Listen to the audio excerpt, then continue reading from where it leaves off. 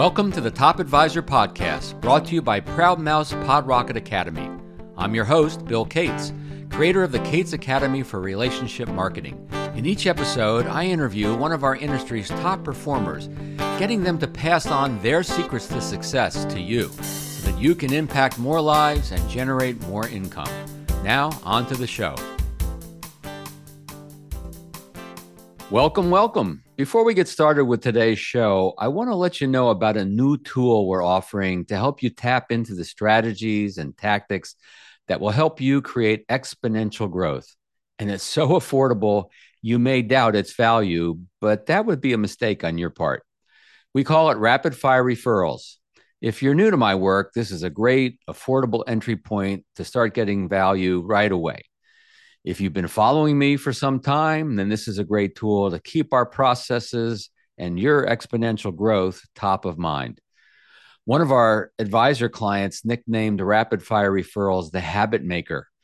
In a nutshell, once per week for 52 weeks, you'll receive a short, high-content video lesson geared to provide actions you can implement right away to start multiplying your best clients and turning incremental growth into exponential growth. The weekly lessons cover our processes designed to help you increase your client engagement, generate more referrals to quality prospects, turn referrals into actual connections with new prospects, and to message your value in more relevant and compelling ways. In addition to the weekly lessons, you'll also get a special bonus interview of me that provides you with a great overview of my complete system right at the very beginning. Now, while you may get sick of me after 52 lessons, I can guarantee you won't be sick of the results-producing ideas provided in each video lesson. As a listener of Top Advisor Podcast, you will also receive $100 off the regular investment of $297. So that's $197 for all these lessons and the bonus interview. Just make sure you use the coupon code RFR100. That's RFR100. So do yourself a favor, head right over to rapidfirereferrals.com after this interview, rapidfirereferrals.com, coupon code RFR100. Now on to today's show. Every now and then I meet a financial professional who really gets it when it comes to messaging their value to attract their ideal clients. Perhaps the most important element in your messaging is that of empathy. You want your prospects and clients to see themselves, at least to some degree, in how you talk about what you do. My featured guest for today's show is Russ Thornton, founder and principal of Wealth Care for Women, headquartered in Atlanta, Georgia.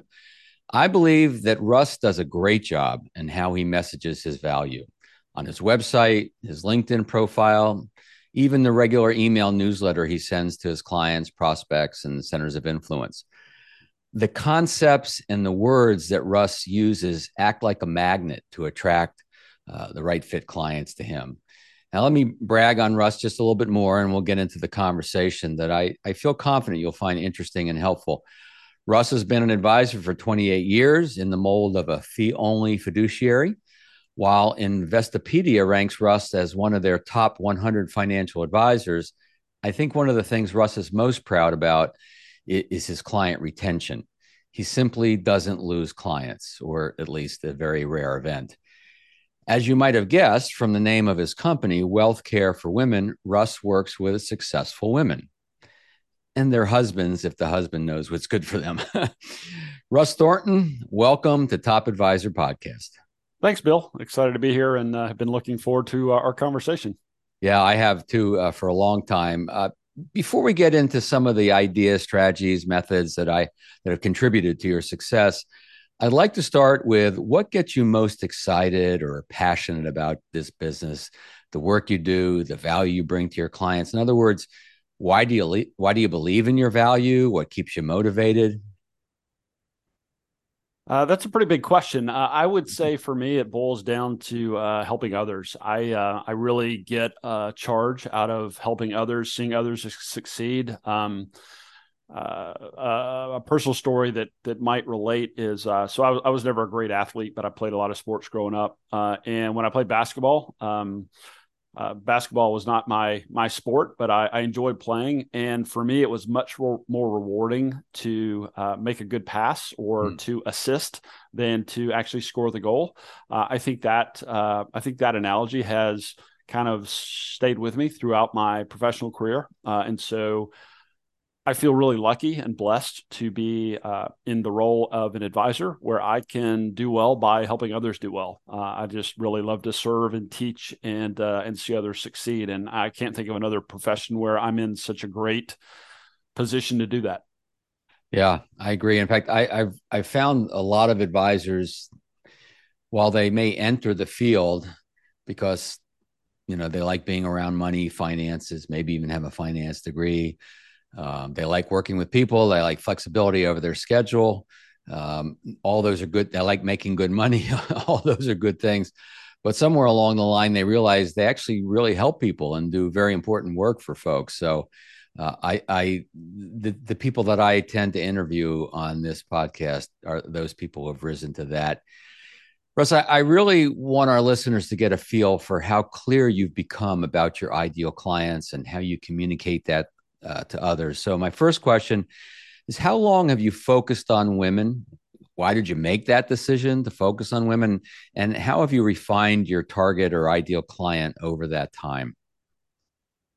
So, having been an advisor for, knocking on the door of 30 years now, I would say, Bill, I've focused on women um, increasingly over the last 15 or so years. I'd say probably have focused pretty deliberately for the last 10 or so years, but it wasn't probably until about 8 years ago where I explicitly started to message around my focus on women, supporting women, especially women that are kind of in their 50s, 60s, getting ready to retire. That includes, as you mentioned in kind of the intro, that includes, both women that are married, women that are on their own due to divorce or widowhood. So it still covers a fairly broad swath of women, and so I'm always, and something I'd maybe love to get your input on later. I'm always kind of wrestling with how dialed in do I want to be versus how dialed in do I need to be, how narrow. But I would say it's really evolved over the years, Bill. But I would say for the last 8 years or so is when I really kind of put a flag in the ground and said, this is kind of this is my market. These are the people I love to serve and feel I can add the most value to. Was there anything particular that you recall that tipped the scales to say, okay, now I'm all in? Obviously, you were moving in that direction and it became natural. You probably got a lot of referrals, introductions to other women. So it grew organically, naturally. But did something happen that you said, all right, I got to make a decision. I'm all in wealth care for women? There wasn't like this, this crystallizing moment in my memory, but I think it was a combination of a lot of things. Kind of hearing the ongoing drumbeat of the benefits of focusing on a niche market, being more narrow in your messaging and your marketing. Heard that, for a long time from folks like you and other industry leaders. And then, as you mentioned, just kind of my natural, what turned to be a natural market, getting introduced to, referred to more and more women, especially those going through divorce, widowhood, losing their spouse. They just, needed some help, some support, things like that. So I think it was a combination of those couple of kind of undercurrents, if you will, combined with, just finding myself really enjoying working with women. I think my particular approach to advice and communication and relationship building, I think, and I'm painting with a broad brush here, but I think it generally really seems to appeal and resonate with women more so than than men. But again, there are always going to be exceptions. But I don't think there was a one kind of moment, at least in my memory, Bill. But I think it was just kind of a culmination of a lot of things where I finally said, why fight it? I might as well embrace it and kind of make it my own. And that's what I've tried to do since. Well, if you enjoy it too, and enjoy, the root word of enjoy is joy. Don't always hear that word a lot in this business. So, I've watched your website change over the years. One thing that's remained the same in my history with your website is your why and why women and the story. There was a time when you had a photograph of you and your dog and your wife, I believe. But there's always why does this man focus on women? So, real quick, executive briefing, share that why with everyone. Yeah, so I think big picture, we've already kind of touched on my reason for focusing on women, which is kind of self-centered. But thinking back to my personal history, my mom, about the time I was graduating from college, my mom and dad went through a divorce. My mom had stayed at home, raised my two younger brothers and I. Thinking back on my childhood and family life, I couldn't have grown up in a better family. So to kind of see the wheels come off as I'm kind of entering adulthood kind of really rocked my world. My dad had been very successful. He had actually been a career financial services employee, so he had done really well. And so fast forward a couple of years, they get divorced. My mom gets a lot of assets, a lot of spousal support, child support for my two younger brothers who were still at home at the time. And today, she is in her mid-70s, and to basically just come out and say it, I mean, she's kind of had some big financial challenges. She's kind of gone through all that money years ago. She actually had to declare bankruptcy a few years back.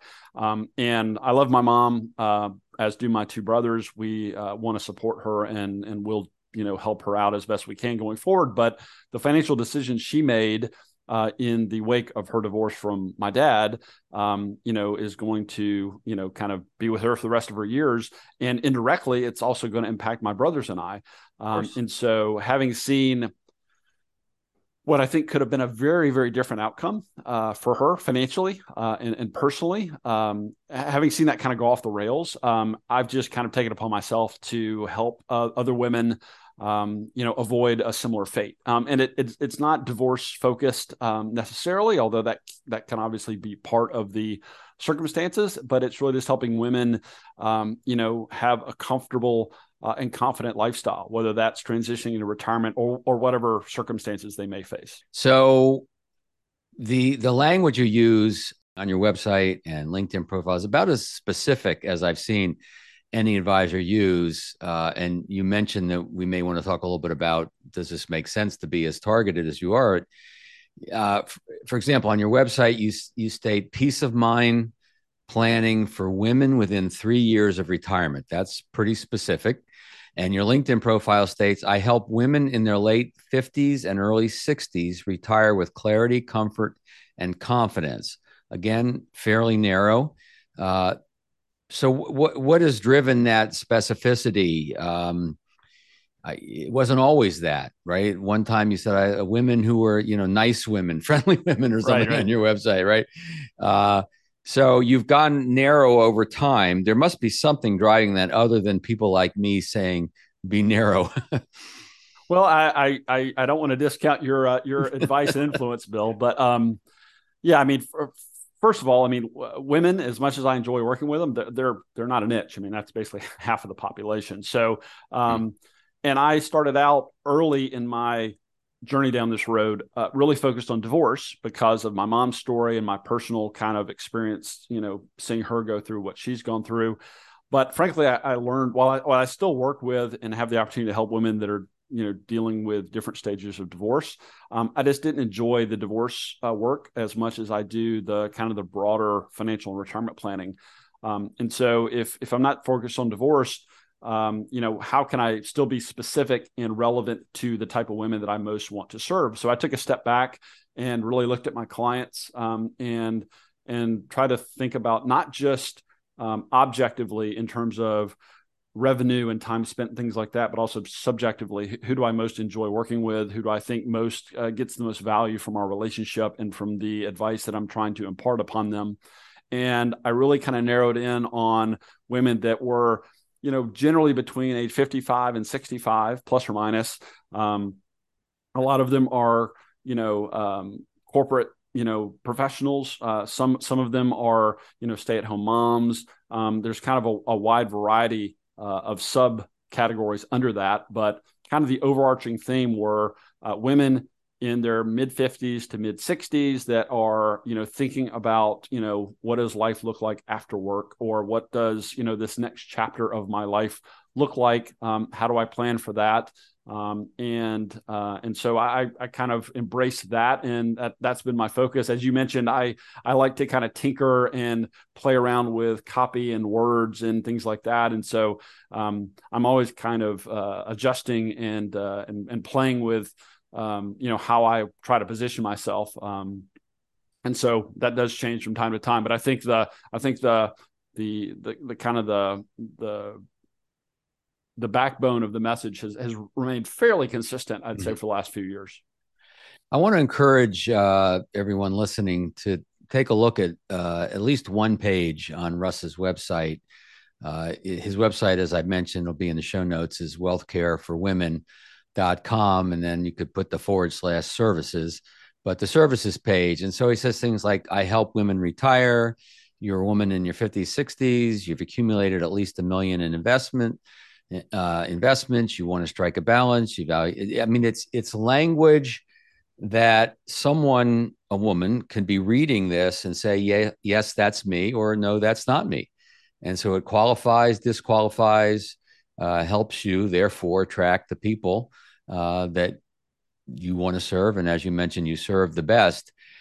So we know that when we target a market, not only does our messaging get more effective, as we're discussing right now, but we become a better advisor for them, right? You know their world a little bit better than a generalist because you've seen more examples. You had your mother's situation as well.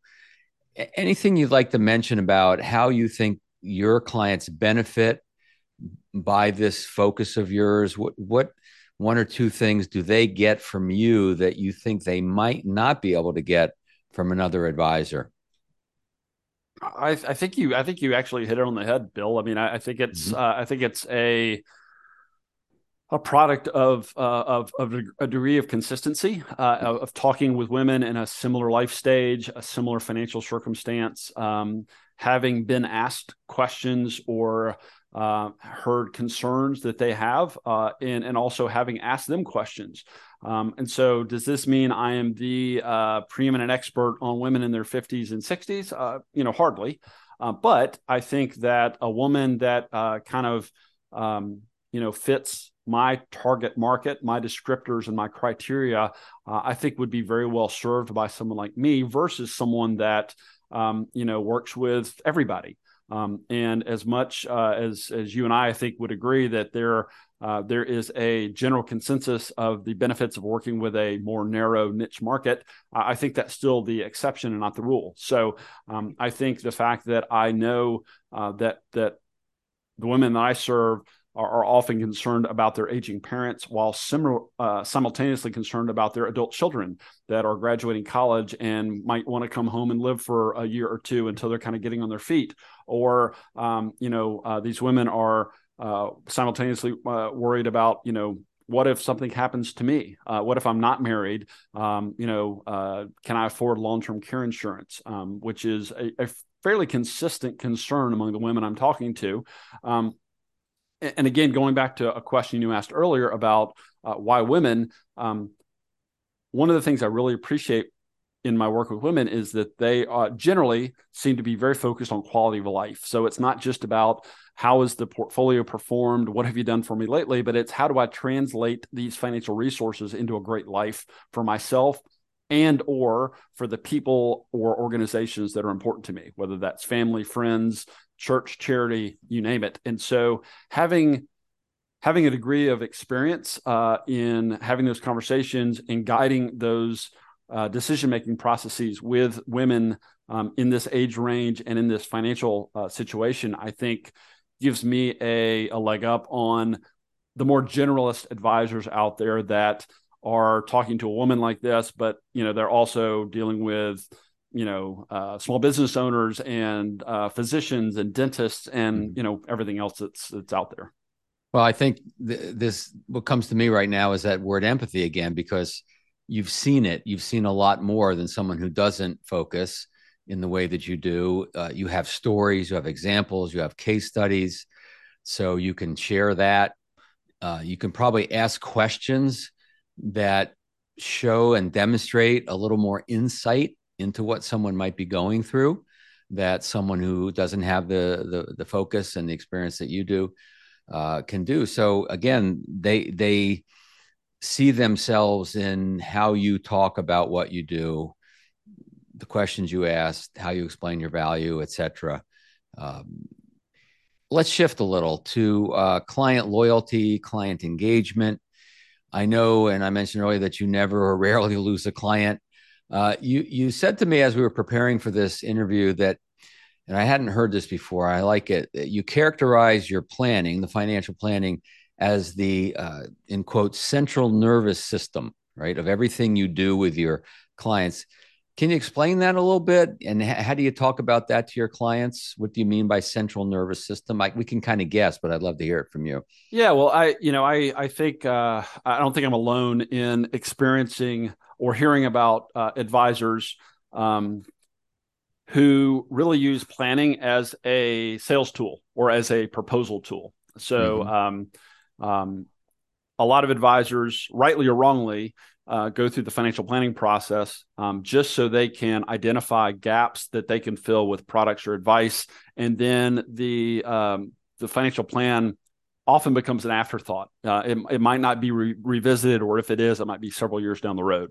The reason that I refer to the planning work I do as the central nervous system to my relationships with my clients is it is present in virtually every conversation I have with my clients.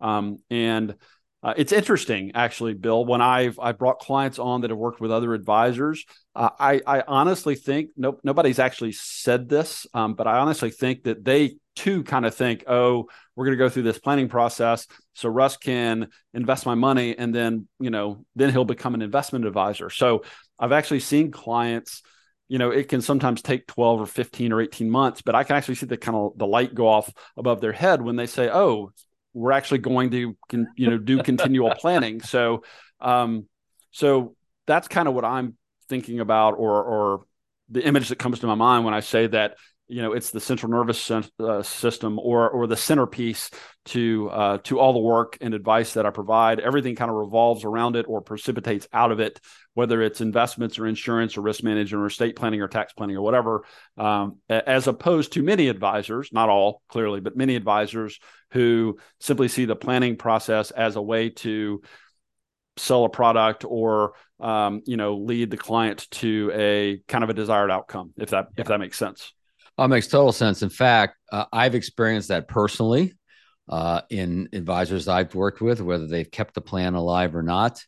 I've done a ton of, as you know, coaching and helping folks with their value prop and figure out and how to talk about what makes them different. And not a lot of people use that as a differentiator. And I think it is a differentiator at this point. There was a time when planning was a differentiator.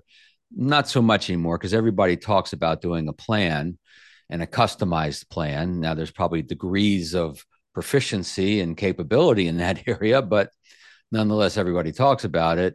But what's kind of replaced that as a differentiator is keeping the plan alive, keeping it as that working, living, breathing document conversation throughout the relationship. And I know that clients appreciate that versus letting it sit on the shelf and wondering, why do we do that? So yeah. In just a minute, I want to talk to you about your writing and podcasting and how those activities bring value to your prospects, to your clients, to your practice. But first, let's take a short break for a word from our sponsor who makes this podcast possible. This podcast is sponsored by Proudmouth, the Influence Accelerators. Proudmouth. Tired of chasing potential clients? We help you spend less time selling and more time advising by amplifying your influence over a growing audience of magnetically attracted fans who will chase you down instead. Visit proudmouth.com to learn more. Be your own loud.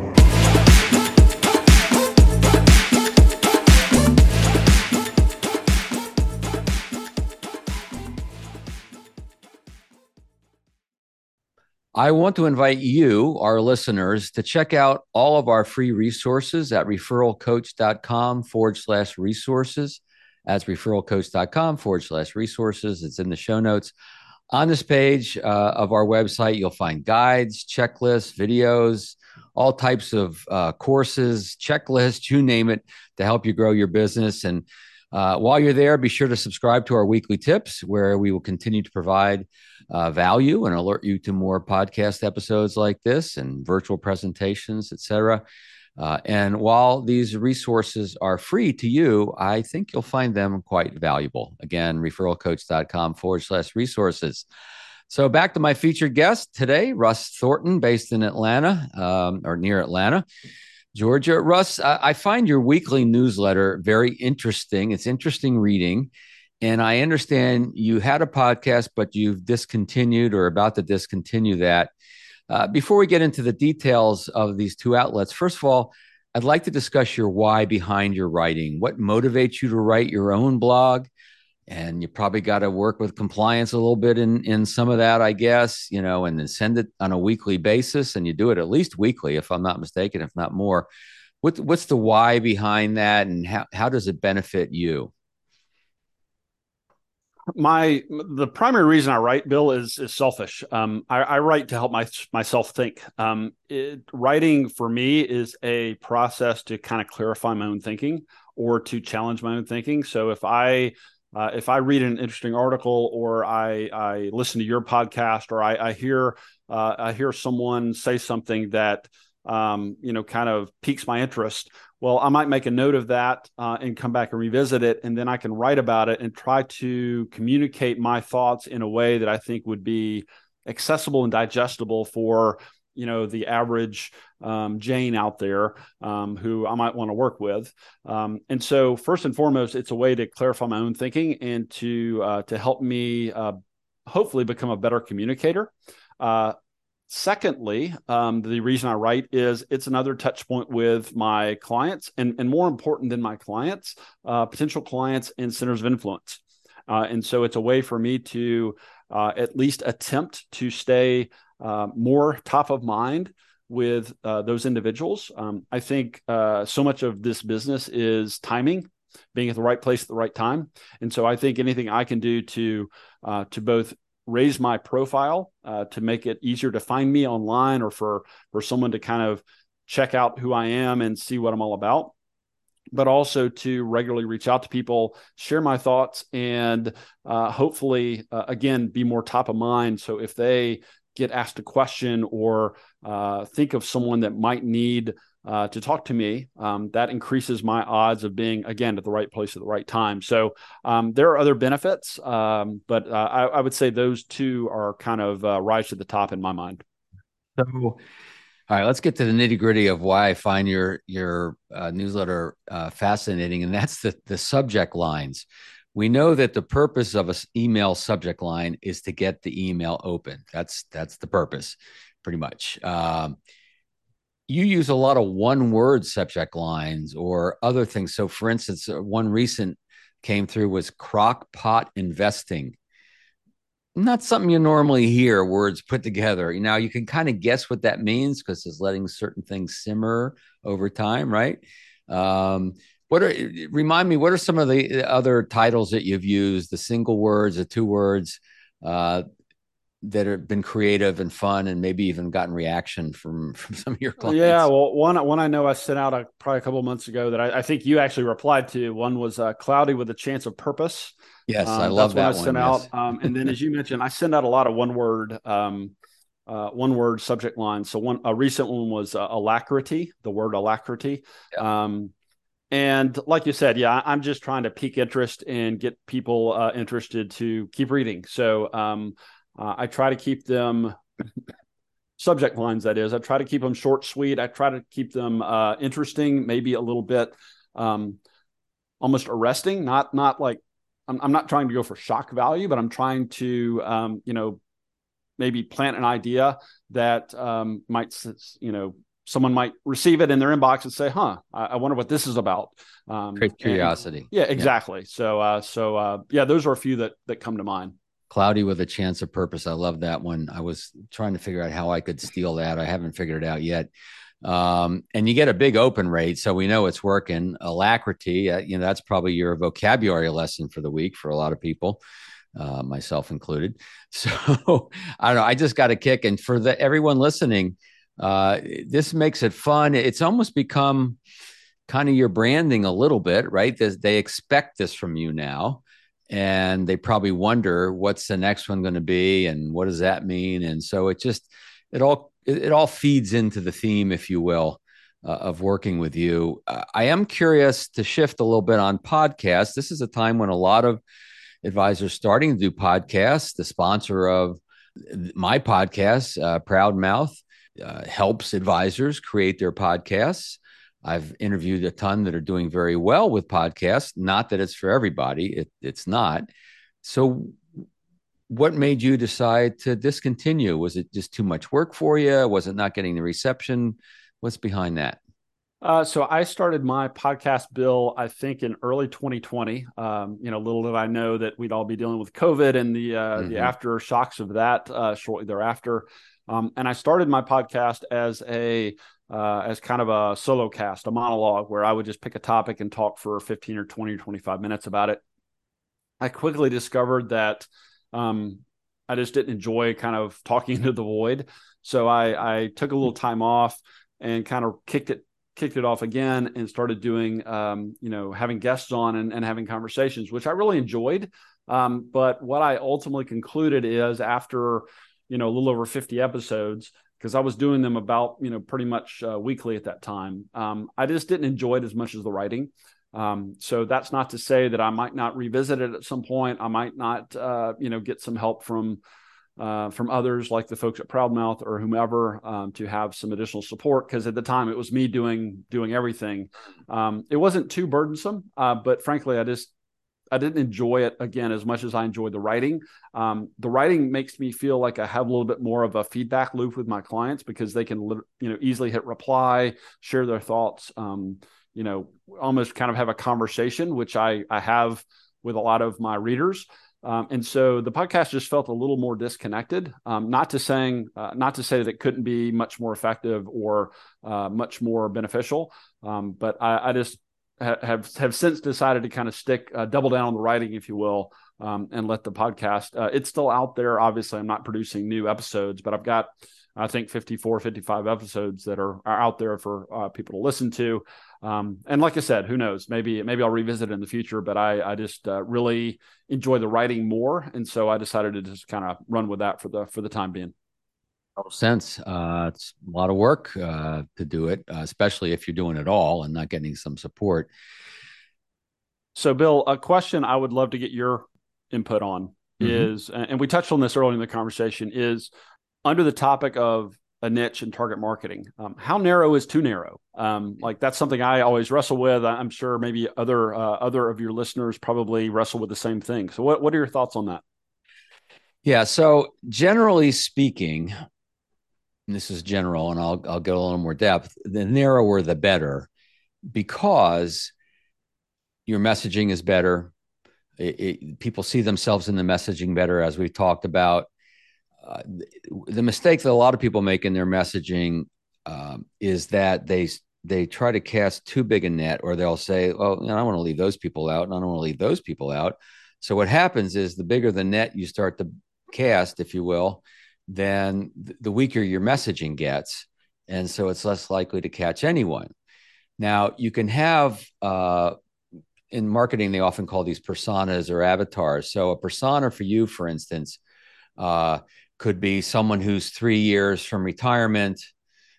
That could be one. Fit between, late 50s, early 60s could be another. They may not be 3 years from retirement. So there's different ways to divide it up. And what you do is you have different messages for each. And so you don't it's hard to create a broad message that hits the specificity that you need. So that's a little bit of now criteria for big, not big enough. Part of it has to do with the geography too, because if you're in a small town and you don't want to expand the geographic reach, which we know is easier now because of using Zoom and tools like that. But if you don't want to do that, then that will dictate a little bit on what type of target market you might try to go, or the size of the scope. Generally speaking, you want it to be large enough to make it worth the energy, investment of time and energy, and maybe a little dollars here and there to reach the market, et cetera. So it's got to be large enough to sustain that decision. Doesn't have to be for the rest of your career, but large enough to make it make sense. They have to have the financial capacity for what you do, obviously. And you know, on your website, you state $1 million or more of investable assets. There's other ways to state that, but or you pick a target market that you know they're more likely to have the financial wherewithal to take advantage of the work that you like to do. A big part of a target market, which focusing on women, it's a little bit of a hybrid in the sense that you're right, it's not really a target market. However, the narrower you get, the more it starts to become one. For example, women business owners. There are associations of women business owners, and even in companies, they have, you know, the women's group, if you will, to support them and help them attain, you know, what the men have been able to, and the women deserve equal, that sort of thing. I was very unarticulate on my part, but you get the idea. So the narrower you get, the more it starts to become a target market, because you can start to identify where they congregate, in person, online, whatever that congregation looks like. Because a good target market, there are formal and informal lines of communication. They talk to each other. Now, we know that women who go through divorce, they just tend to know other women have been through that. They support each other. So there are those at least informal lines of communication, if not the formal ones, like an association. So generally speaking, you know, the narrower, the better. And you can have 2 or 3 very narrow. And the last part is what you've already talked about is, you know, you enjoy working with them. That's also very important. Sometimes you have to figure out who you don't like working with before you find out who you do like to work with. But if you can create that joy, you know, that makes a lot of sense. So I think what you've done is great. You live in a large metropolitan area. There's certainly enough women that fit the criteria. Obviously, they have the financial capacity. It fits all the things. And that's why it's working. And then your messaging, they see themselves in your messaging. So I hope that answers the question a little bit. I think you're right on what you're doing. And it could change, and that's fine. Nothing wrong with that. They will tend to refer people like themselves. So that's something to keep in mind. Once you decide to focus, just understand that generally speaking, you will start to get introduced to people kind of like themselves. Any thoughts, comments on that, Russ? That makes sense. Have you found that to be true? Anything at all before we wrap this up? Yeah, I mean, I think everything you just covered rings true in my experience, and it's helpful. So I always appreciate your perspective and thoughts on this stuff. And as you said, it's evolving. It's not static. As I mentioned earlier, I like to kind of tinker and use different language and words and descriptors. And so I think even if I said, "Hey, Bill, I've got this really dialed in. I'm right where I want to be." I fully expect that would continue to change and evolve over time. So I think that's an important point. I'm glad you mentioned that. Thank you. So everyone listening, my featured guest for today's show has been Russ Thornton, president, founder, principal, WealthCare for Women, headquartered near Atlanta, Georgia. Russ, thank you for all that you've shared in today's interview. Appreciate it. Yeah, thank you, Bill. This has been great. I appreciate the opportunity. You bet. Now, if you, our listener, haven't already done so, please head over to referralcoach.com/resources, sign up for our weekly tips, get all the free stuff, and check out our newest tool, rapidfirereferrals.com. That's rapidfirereferrals.com. This is Bill Cates reminding you that ideas do not make you more successful. Only acting on those ideas will bring you the success you desire. Thanks for stopping by today. Thank you for listening to the Top Advisor Podcast, brought to you by Proud Mouse PodRocket Academy. I encourage you to visit my website, referralcoach.com, for links to my books, online courses, and to register for the Cates Academy.